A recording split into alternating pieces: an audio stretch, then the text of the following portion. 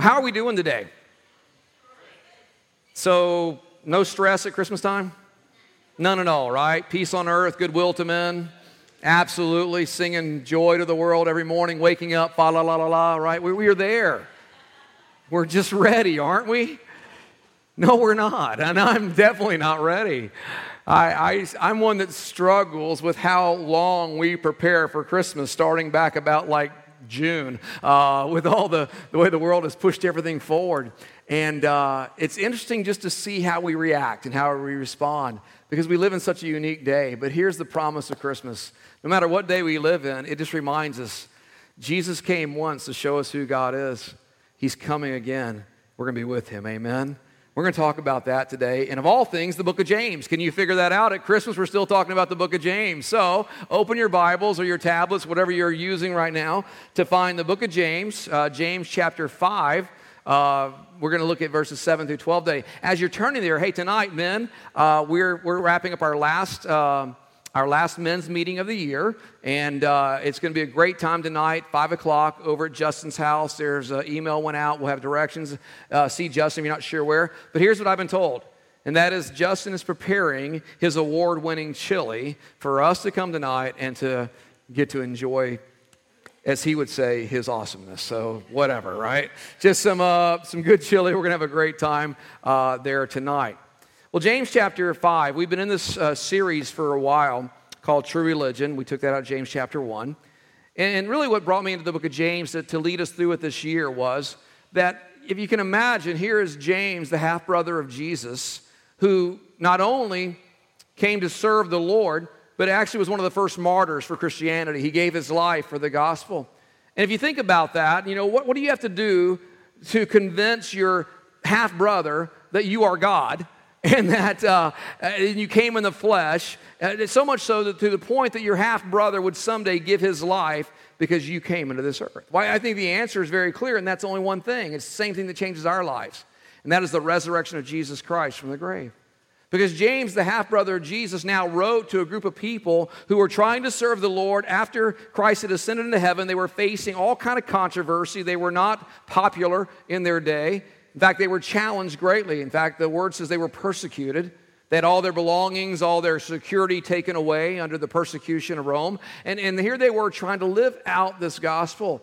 And James wrote a letter to them. And we've been blessed now this side of the gospel to share in this letter. And this morning we're going to talk about something that's very hard for all of us. I don't know how you grew up, but I grew up in a church that was not big on church calendar, okay? I did not know what Advent was except for a calendar at some friend's house that had candy in it, and I thought that was a pretty cool thing. But we never really did the whole Advent thing, and honestly, until we started Hope Church, and I'll throw out a name from the past, Mr. David Mobley came along and brought his great Lutheran roots into us, and he walked us through Advent, and I thought that was really cool because Advent has a great purpose. And I've been walking through it personally this year through a devotion to really get it in my heart, because Advent is about learning to wait well. How many of you guys wait well? We don't do so good in that, do we? It's learning to wait well. It's learning to look to the promises of God and be patient and understanding that they are coming true in our lives. But yet we live in a day where all the creativity of man, all the genius of man, it seems like it's singularly focused on eradicating from the face of this earth any need at all to be patient for anything. I mean, think about it. We are heaven bent on making the thought of patience no longer being in our vocabulary, because we should not have to wait for anything with the technology and the advances we've had. But here's the thing. Ironically, the more we make the world faster and easier, guess what? The more frustrated you and I have become. Because we expect everything instantly, don't we? You want to see a movie? Stream it. You don't need to go to a movie theater. You don't need to spend money on that. Just sit at home and stream it, right? Fast food. This one cracks me up. McDonald's has 2 drive-through lines. As if you can't choke your arteries fast enough, now you can go through 2 lines because they want to get you in and out quicker than that. I mean, think about it. What do you mean, Amazon, that 2-day delivery is going to take 3? Come on, the world is going to end if it doesn't show up on my step even now. Did you know that this week they did their first drone delivery? They did it in England, their first drone delivery. Came to the warehouse, not a single human touched it, picked it up, dropped it there on the front porch, and somehow it went off successful. Here, all these things are around us, but yet we are perpetually impatient even now. You know, when I was trained to do ministry, to train in theological studies, things were quite different. I know for some in this room, you have a hard time understanding this, but I actually went to a thing called a library that had books. And they had these little cases up front that were full of little drawers, and there were all these little cards in those drawers, and they were followed by something called what? Help me out here. Anybody? The Dewey Decimal System, right? And you had to thumb through all the cards to try to find the book you were looking for. And if you found the book, then you had to do something called copy pages out of that book. You couldn't take a picture of it and email it to yourself. In fact, when I was doing my master's work, I had to drive to Richmond, Virginia to a particular library because there was a book they had there that nobody else had. And I remember being there, and I was so frustrated because the copy machine was 5 cents a copy. And I'm like, nobody told me to bring nickels, right? And I'm like, do you take a debit card? No. Okay, so it was like, put the nickels in, and you're making copy after copy after copy. Why? Because it's the only way you could take it home and study off of it. The faster we've gotten, the more frustrated we are. And the problem is it's really not good for our souls. It's really not good for how God made us because, you see, the Lord values patience in His children. The Lord values patience in each one of us. And I'm not necessarily talking about patience in the sense of not yelling at your kid or not yelling at your spouse or these days, yelling at your screen. Can I get a witness, anybody? Why aren't you going fast enough? What is this download taking? How many remember dial-up? Yeah, that sound will never leave, right? It's like, no. I was in a restaurant the other day, and sure enough, they had dial-up, and I heard that sound. I was like, oh, my goodness. We're not going to be eating for like an hour here, right? But, but that was fast back then. But we're thinking of things like, well, yeah, I lose patience from time to time, and I might say some things or I might lift my voice because, on this world, there's a lot of things to lose patience with. But I don't think God was caring that much about the smaller issues of patience. Oh, He cares about those things. He wants us to be gentle. He wants us to be forward in our speaking. But I think God has a higher understanding of what patience and perseverance means to us because in order to have persevering, glad-hearted faith in our Savior, Jesus Christ, we have to be a people that learn to wait well. We have to be a people that learn what it is to be patient. And James speaks to this here in chapter 5, beginning in verse 7. He says, be patient then, brothers and sisters, until the Lord's coming. See how the farmer waits for the land to yield its valuable crop, patiently waiting for the autumn and spring rains. You too, be patient and stand firm because the Lord's coming is near. Don't grumble against one another, brothers and sisters, or you will be judged. The judge is standing at the door. Brothers and sisters, as an example of patience in the face of suffering, take the prophets who spoke in the name of the Lord. As you know, we count as blessed those who have persevered. You have heard of Job's perseverance and have seen what the Lord finally brought about. The Lord is full of compassion and mercy. Above all, my brothers and sisters, do not swear, not by heaven or earth or by anything else. Let me just kind of stop there because that verse always kind of gets, why is that even there? He's not saying don't cuss or curse wherever you're from, which way you use that. He's saying don't add words to your prayers like I swear to God or those type of things as if somehow you're going to manipulate God to move faster than He's already moving, right? He says, no, don't do that. All you need to say is simply yes or no. Otherwise, you will be condemned. Let's pray. Father, God, I know it's kind of the joke of men to say never preach on patience because we're going to have to live it out. But Lord, I know today, God, as we've walked through your word, I believe you're speaking to us in this season of celebration, this season of cheer, this also season of stress. That, Lord, your word is still true today, God. That, Lord, you want us to be people that wait well. God, you want us to be people that learn to persevere. And God, I ask you today, God, to help us. That, Father, even as this word speaks into our lives, God, the Holy Spirit will take it. It'll become alive in us. And, God, we'll be changed, God. And, Lord, our witness will grow, God, because of our forward look into who you are and, God, what you're doing. So, Father, give us ears to hear this morning, God. Give us heart to respond. In Jesus' name we pray. Amen. If you're following along on YouVersion, you'll see the notes there. But basically, James was pointing out about 4 truths in this passage that deal with you and I right now. And there are 4 truths that we need to really build our faith and our life on if we are going to excel as the witnesses of those who represent Christ. And he begins with something that for all millennia, from the time that Christ was here, people have been looking for, and that is this. He said that we need to be patient because the Lord is coming. Be patient, for the Lord is coming. You know, since the time that Christ rose from the grave, appeared to man, and then ascended back into heaven with his promise, I'm coming back, can I tell you that every believer, every Christian's heart and imagination has been focused on the thought, the Lord is coming back. And you see, we struggle with that because Christian history is linear, right? We have a beginning, and we know there's an end out here that goes on forever and eternity, but yet we keep looking back in order to look forward. We keep looking back, wondering where God is doing, and we keep moving forward because God is doing something new in us. And inside of each one of us, there's something that we move toward, and that is the day that Christ returns.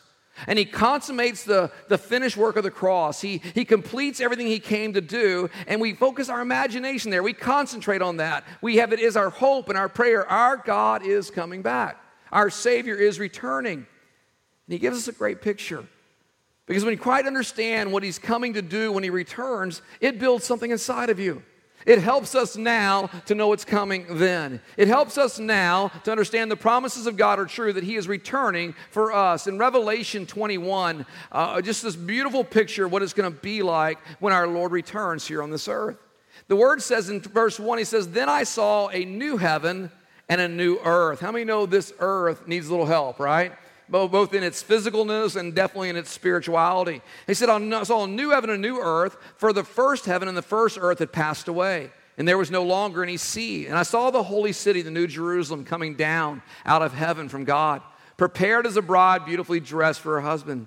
And I heard a loud voice from the throne saying, 'Look, God's dwelling place is now among the people, and he will dwell with them.'" That's enough right there. We can just stop right there. He will dwell with us and be our God. But look at this, verse 4.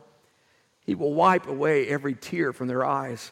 And there will be no more death or mourning or crying or pain, for the old order of things has passed away. And he who is seated on the throne said, 'I am making everything new.'" How many of you need something new in your life today? Just to be honest, amen? That we need something new. God is something new in us. But he said all this old order is going to pass away, and the things we struggle with now, he said, we're not going to struggle with then. He said, because there's going to be no more pain, nor sorrow. And that's where our hope hinges on. It's not a maybe someday we'll get to experience this. It is a reality that God has promised to us that Jesus Christ is coming back. And it is closer now than it's ever been because we are moving on that linear line towards the day that God says, "Son, it's time to go get your bride." And like most of us, if we're honest with ourselves, we're all racing through time. This year flew. Can anybody give a witness of that? It just flew. You look at our kids this morning, you're like, oh my goodness, you know? They're just like moving fast. Life is going too quickly before us, but yet something inside of us wants it to move a little faster because we want to come to that place where we believe that Christ is coming back for our lives.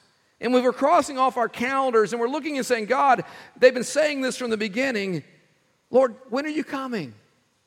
The hope doesn't diminish, it builds. Because he has shown us again and again that our God's word is true.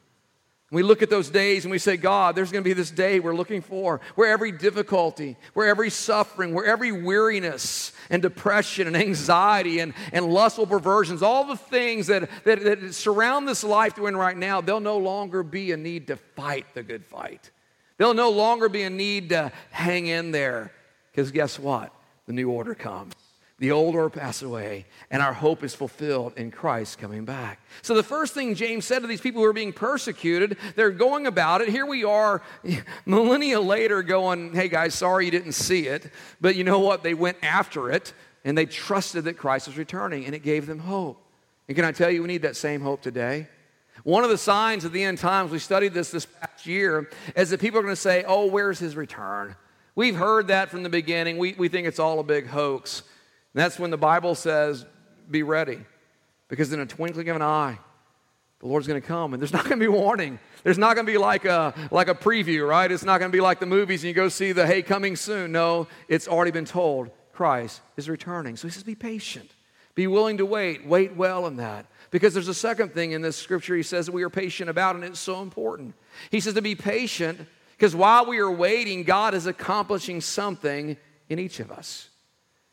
Did you know that God is doing something fresh in your life today? Do you know that God is changing you this morning?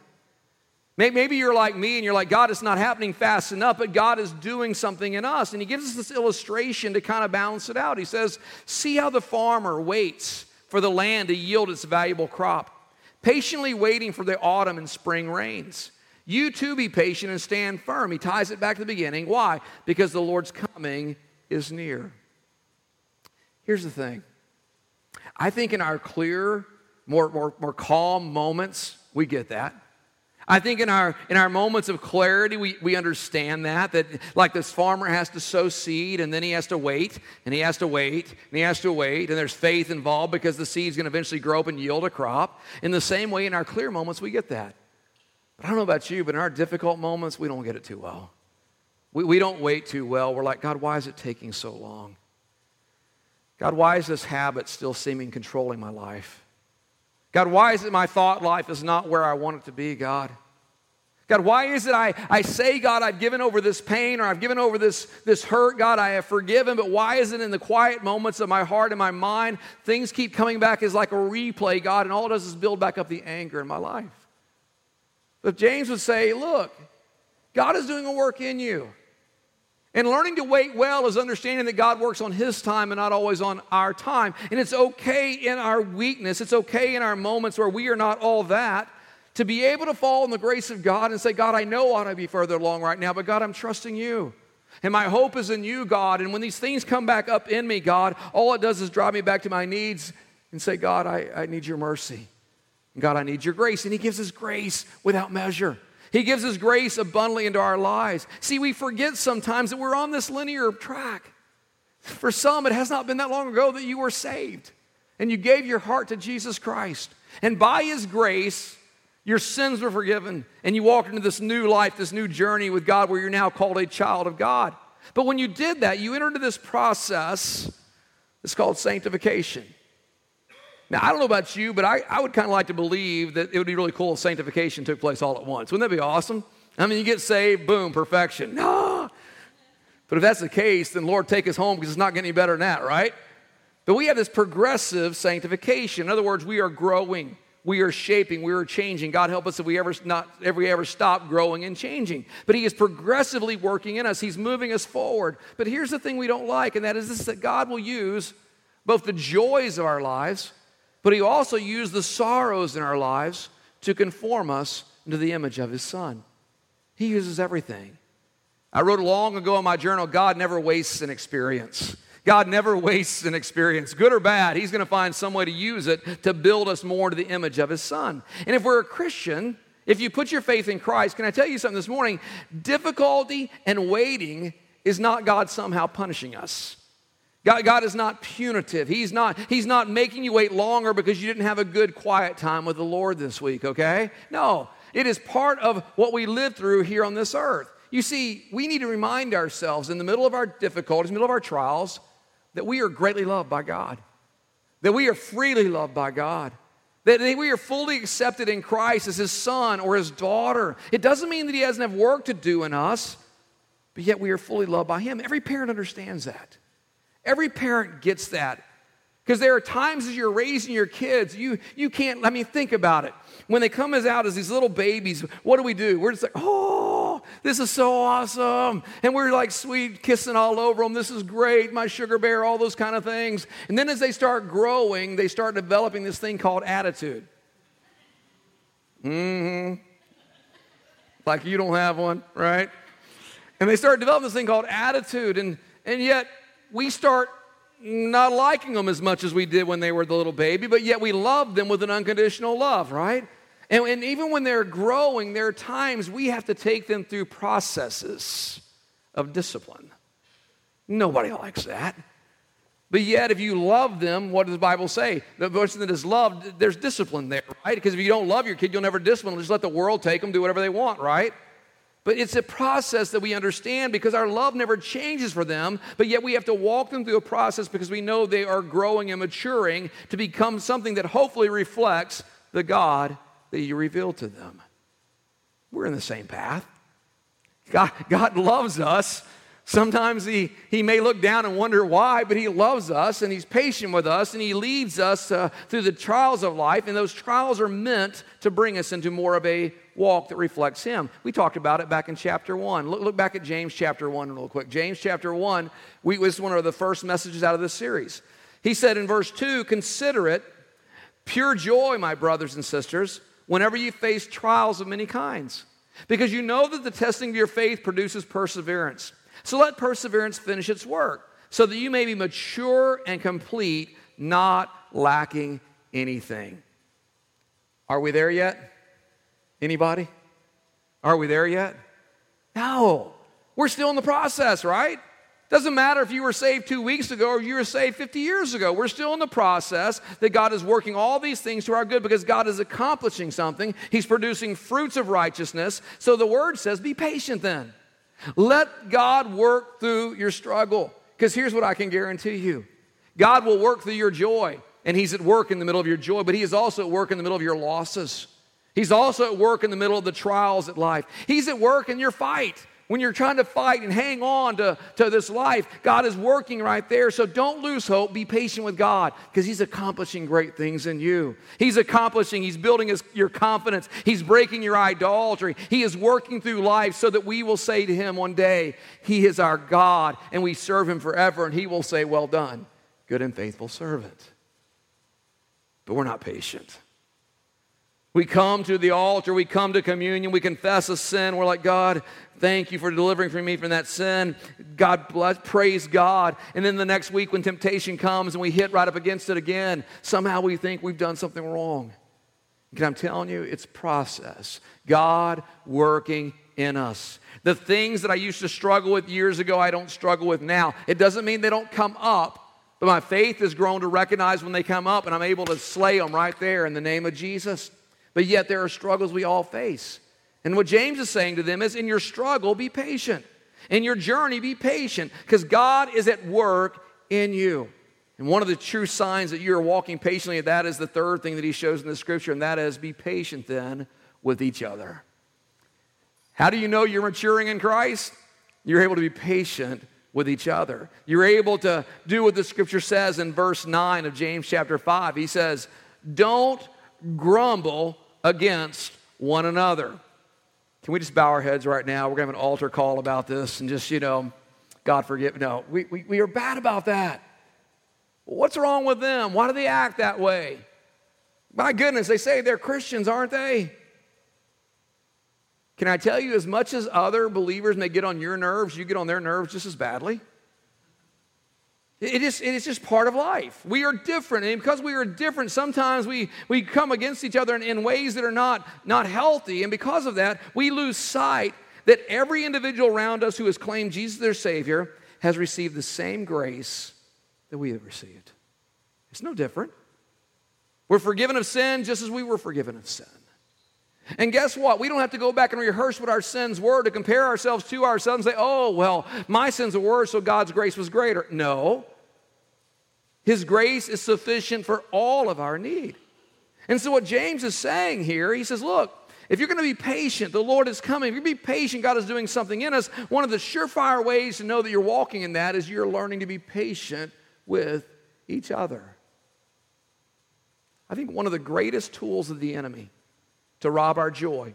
I think one of the greatest tools of Satan to rob the joy in the church is simply this. I think he robs it by getting us to focus on others and to look at them and compare ourselves with them. And here's what we do. We don't ever focus on their strengths. We focus on their weaknesses. And if we see their weaknesses, what does it do? It takes the joy out of us because we start thinking wrongly. We start comparing ourselves with them and we start grumbling about other people, and if we're not careful, the church, the beautiful bride of Christ, this living witness that the world should see and say, that's a great God. Looks like something we want to hide in the corner and say, please don't look right now because we are works in progress, right? It's like the bumper sticker, we are works in progress. Forget the excuse. We are His, amen? And because we are His, He is able to lead us and guide us and gives us His Holy Spirit. But to do so, we've got to learn to work with each other. And I think we know that. I think theologically we get it. None of us are complete. I really do. I think, and I have confidence in that. We understand the Lord is still working in each and every one of us. But here's the challenge. Every one of us is in a different phase of development. Do you understand that? Every one of us is walking through different challenges. What may be something I struggle with, you may look at it and go, I don't even understand why this is a struggle. And some of the things you're struggling with, I may look at it and go, really? That's what you're struggling with? We all have different challenges because guess what? We've all walked different journeys. And I don't know about you, but when I got saved, the chains fell off, but the habits didn't. The chains were broken, but it took some time to work out some things that had become common in my life.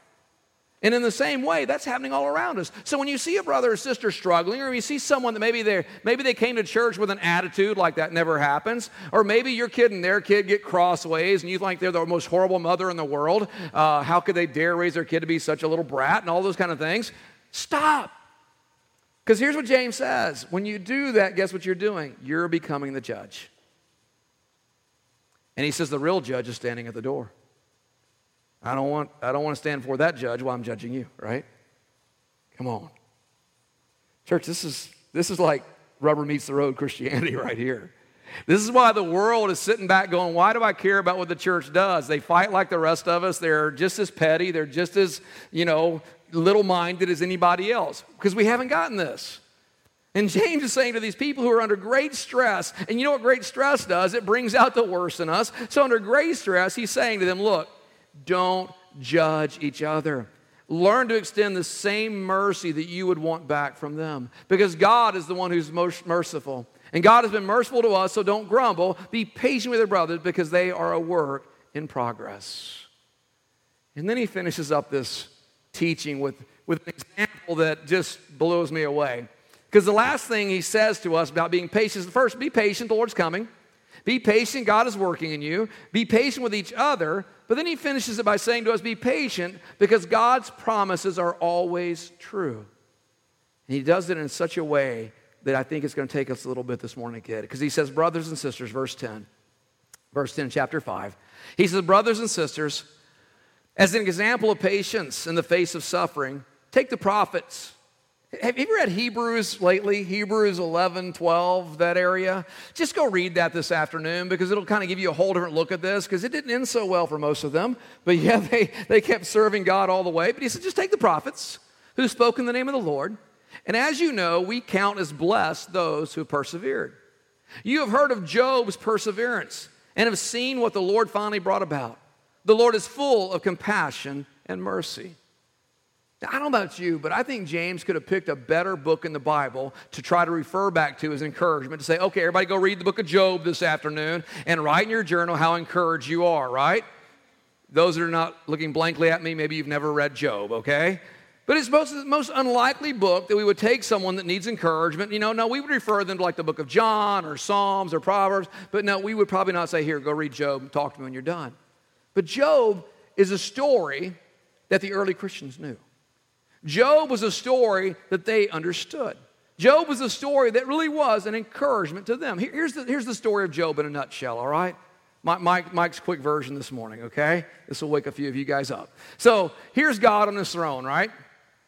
And the Bible says that the angels, sons of men, they began to come by the throne. That was their routine. God was having communion with them, fellowship with them, and even one of them was Lucifer, who we know as Satan, who we know as the accuser of the brethren. And one day as he walks in, God looks over at Lucifer and says, hey, what's up? What you been doing? He says, I've been going out and checking out the men of the earth. I've been seeing your creation. I've been seeing what's happening around us. And he says, God says, well, when you're out there, have you seen my servant Job? Satan says, as a matter of fact, I have. And you know what? He only praises you because you've blessed him. He only praises you because you made him rich. You gave him 7 kids. He is one of the wealthiest men of the earth. You've done so much in his life. That's the only reason he ever blesses you, God. But if you let me take away all that you've given him, he'll curse your name. Now, if you never read the story of Job, about that point, you're waiting for God to intervene and say, what? No, you're not doing that. But God says, go ahead. Aren't you? Oh, that just messes with theology, doesn't it?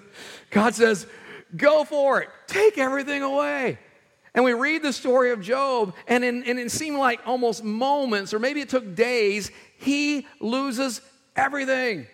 All 7 of his children die in horrible ways. All of his wealth vanishes. And the only thing he has left in his life is his wife. And we're going to find out he'd rather God had left the dog than left the wife, because it wasn't a good thing. What happens is when all's gone, when all the 7 kids are gone, when all the wealth has vanished, the Bible says that Job tore his clothes, put sackcloth and ashes on, and he says something so profound. He says, naked I came from my mother's womb, and naked I will return. The Lord has given, the Lord has taken away. Blessed be the name of the Lord. I don't know about you, I couldn't do that. I don't think I could do that. And then the story goes on, and here's God around the throne again, and here comes all the angels through again, and here comes Lucifer, and God goes, hold on a second, wait. Do y'all hear that? I think I hear someone singing, blessed be the name of the Lord. I think I hear someone singing that they trust in me. I think I hear someone singing, it is well with my soul. I love that song. Don't you love that song, Lucifer? And the accuser says, well, you know the only reason he's still praising you is because you didn't touch his health. The only reason you still think he's praising you, think it's so cool, God, that he's worshiping you, let me tell you something. The only reason he's doing that is because he still has his health. And if you let me take his health away, I guarantee you, he is going to curse your name. And God says, okay, but don't kill him. Now understand something right there, just a little sidebar. The world makes Satan out to be this omnipotent being. He is not. He is limited in his power. He's limited in his strength. He's constantly asking permission. And God only gives parameters because he is the only one who is omnipotent. The Bible tells us that Satan let out an attack on Job's life, and from the top of his head to the bottom of his feet, he broke out in boils and blisters. Here he sits in sackcloth and ashes. He has a clay pot. He's scraping his skin. And his wife comes along, and she's not dripping with sugar and honey, but she says, are you still holding on to your integrity? Curse God and die, you old fool. Now, can you imagine Job like, thanks, babe. Man, just what I needed right now. You know, the dog that was licking my wounds, I think I like him better than you right now, okay? But isn't that just like it? And we look at this and we're like, well, then where do they get encouragement out of this? Because they knew the rest of the story. Because they knew over centuries of time the story of Job had been told, and they didn't stop there where he's sitting listening to his wife saying, curse God and die. They didn't stop where a bunch of 3 very idiotic friends come around and try to just blow up his theology. But they stood on the faith that what God promised to do, he did in Job's life. And in the end, God restored. And God blessed, and God healed. They knew the last 5 chapters of Job, just not the first 3. And because of that, James is able to say to them, listen, you know the stories of old. You know, you can look back over centuries at God's faithfulness to the prophets and to Job. And can I tell you that no one has suffered like them? No one has suffered like them. Now, I know even here at Hope this morning, I'm looking around, I know this. I know we have loss in this room, okay? I get it. I know we have struggle in this room. We have difficulty. But I don't know any one of us who've lost 7 children and ended up homeless and dying of a disease, and their wife says, curse God and die. I don't think so. And that's why Job is the illustration here, because no one has a trump card over Job in the Bible until Jesus came along. No one had ever suffered like Job had until Jesus came along. But he used Job as a picture of God's mercy and compassion to say to these people who were scattered, he said, listen, hang in there. God's promises are true. Hang in there. He will come through for you. God's never betrayed you. He's never failed you. Listen, I'm not saying we never have to endure difficulty. That's a false gospel. I'm not saying this morning that you have not experienced sorrow. I'm not saying that there aren't things that are horrible or broken or just wrong in this world, but I'm saying this morning, and that is this. In this linear line of God's history in our lives, the old will pass away. and the new will come. The things that we struggle with someday will cease. They'll no longer have any effect on our lives. So it's clear from the Bible that we stand in this place now where we just don't get it. I love the old language of the Bible. It says we now look through a glass darkly. In other words, we just don't see life the way God sees it. I think it was Augustine that said that we now, us believers, we are people that are like, have you ever been to a place with real intricate stained glass? You know what I'm talking about, like the old church cathedrals and those kind of things? He said, we are like people who are looking at life with our nose up against the stained glass. All we see is cracks. All we see is discoloration. All we see is chaos. But it's not until we step away from it, it's not until we move away from that moment that we see the beauty of what is created. And in the same way, right now, our lives, we may feel like all we're seeing is the chaos. All we're seeing is the cracks. All we're seeing is the broken promises. All that we're seeing are the things that have hurt our lives. But God sees the whole picture, and He leads us there because His promises are true. He said He will hold us. He said He will care for us. He said, I'll never leave you nor forsake you. I won't leave you alone. I know. I was thinking about it this morning. We talk about years that we're glad they're over, right? And I know for me personally, I was thinking of you this morning. I was just praying, preparing, coming in this morning. I was like, God, y'all have seen me this year go through a lot of stuff that I don't want to go through again. And I wrote, I said, I know what it is to have the telephone ring.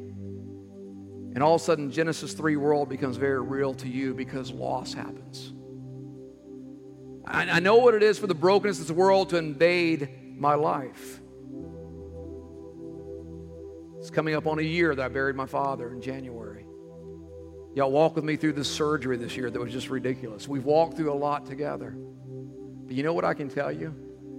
Not just as your pastor, but as your friend, as a fellow human, as another struggler, as one who has to walk in the same way every day that you walk in, I know that in every one of those moments, God was very present. He was very real. And He held us together. We say things like, I don't know if I could go through that. I don't know if I could ever face that kind of thing. We see what other people go through. I say, I don't think I'm as strong as them. You don't know that. Because only in that moment do you experience the presence of God in a reality like you've never experienced before. And in those moments when you experience Him invasion into your life, here's what He does. He sustains us. And not only does He sustain us, I don't even know how He does it, but somehow He injects joy into the middle of the difficulty. Why? Because He is with us and His love is everlasting. So when James says be patient, God's promises are true. We should know they are. And we should trust them. Here we are. We're a few days away of celebrating the day that God broke out and came to this earth like you and I, and walked as a man among us. We celebrate just in a few days God coming and experiencing our pain, but also experiencing our celebrations. He witnessed our inability to save ourselves. He witnessed the inability of ourselves to stand up and complete His law, and ultimately came to die so that you and I now today can say we are blessed, because when He rose from the grave, His grace came into our lives. His faith came into our lives. And now as a reminder, we look to Jesus. I was sharing at our single moms meeting on Monday night. We were talking about waiting. And I asked them a question. I said, how long was it between the promise that Jesus was coming the first time and He actually came?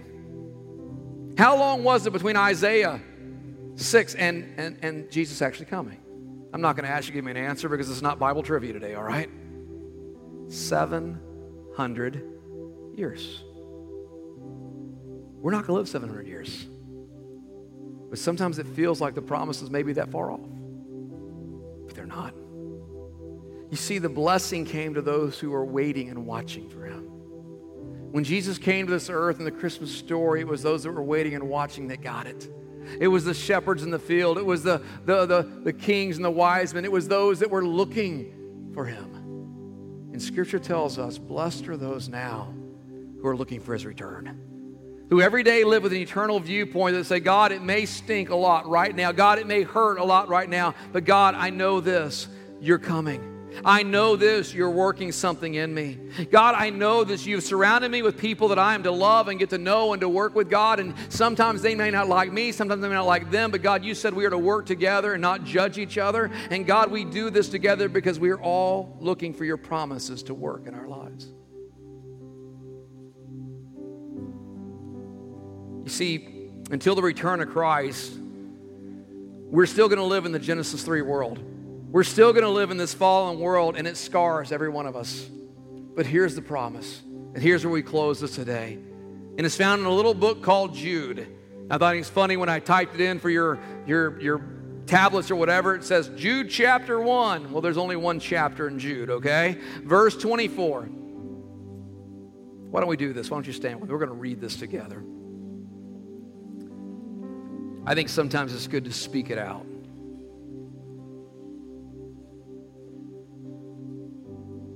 James says, wait, he's coming. Be patient. God's not done with you yet. Be patient with your neighbor.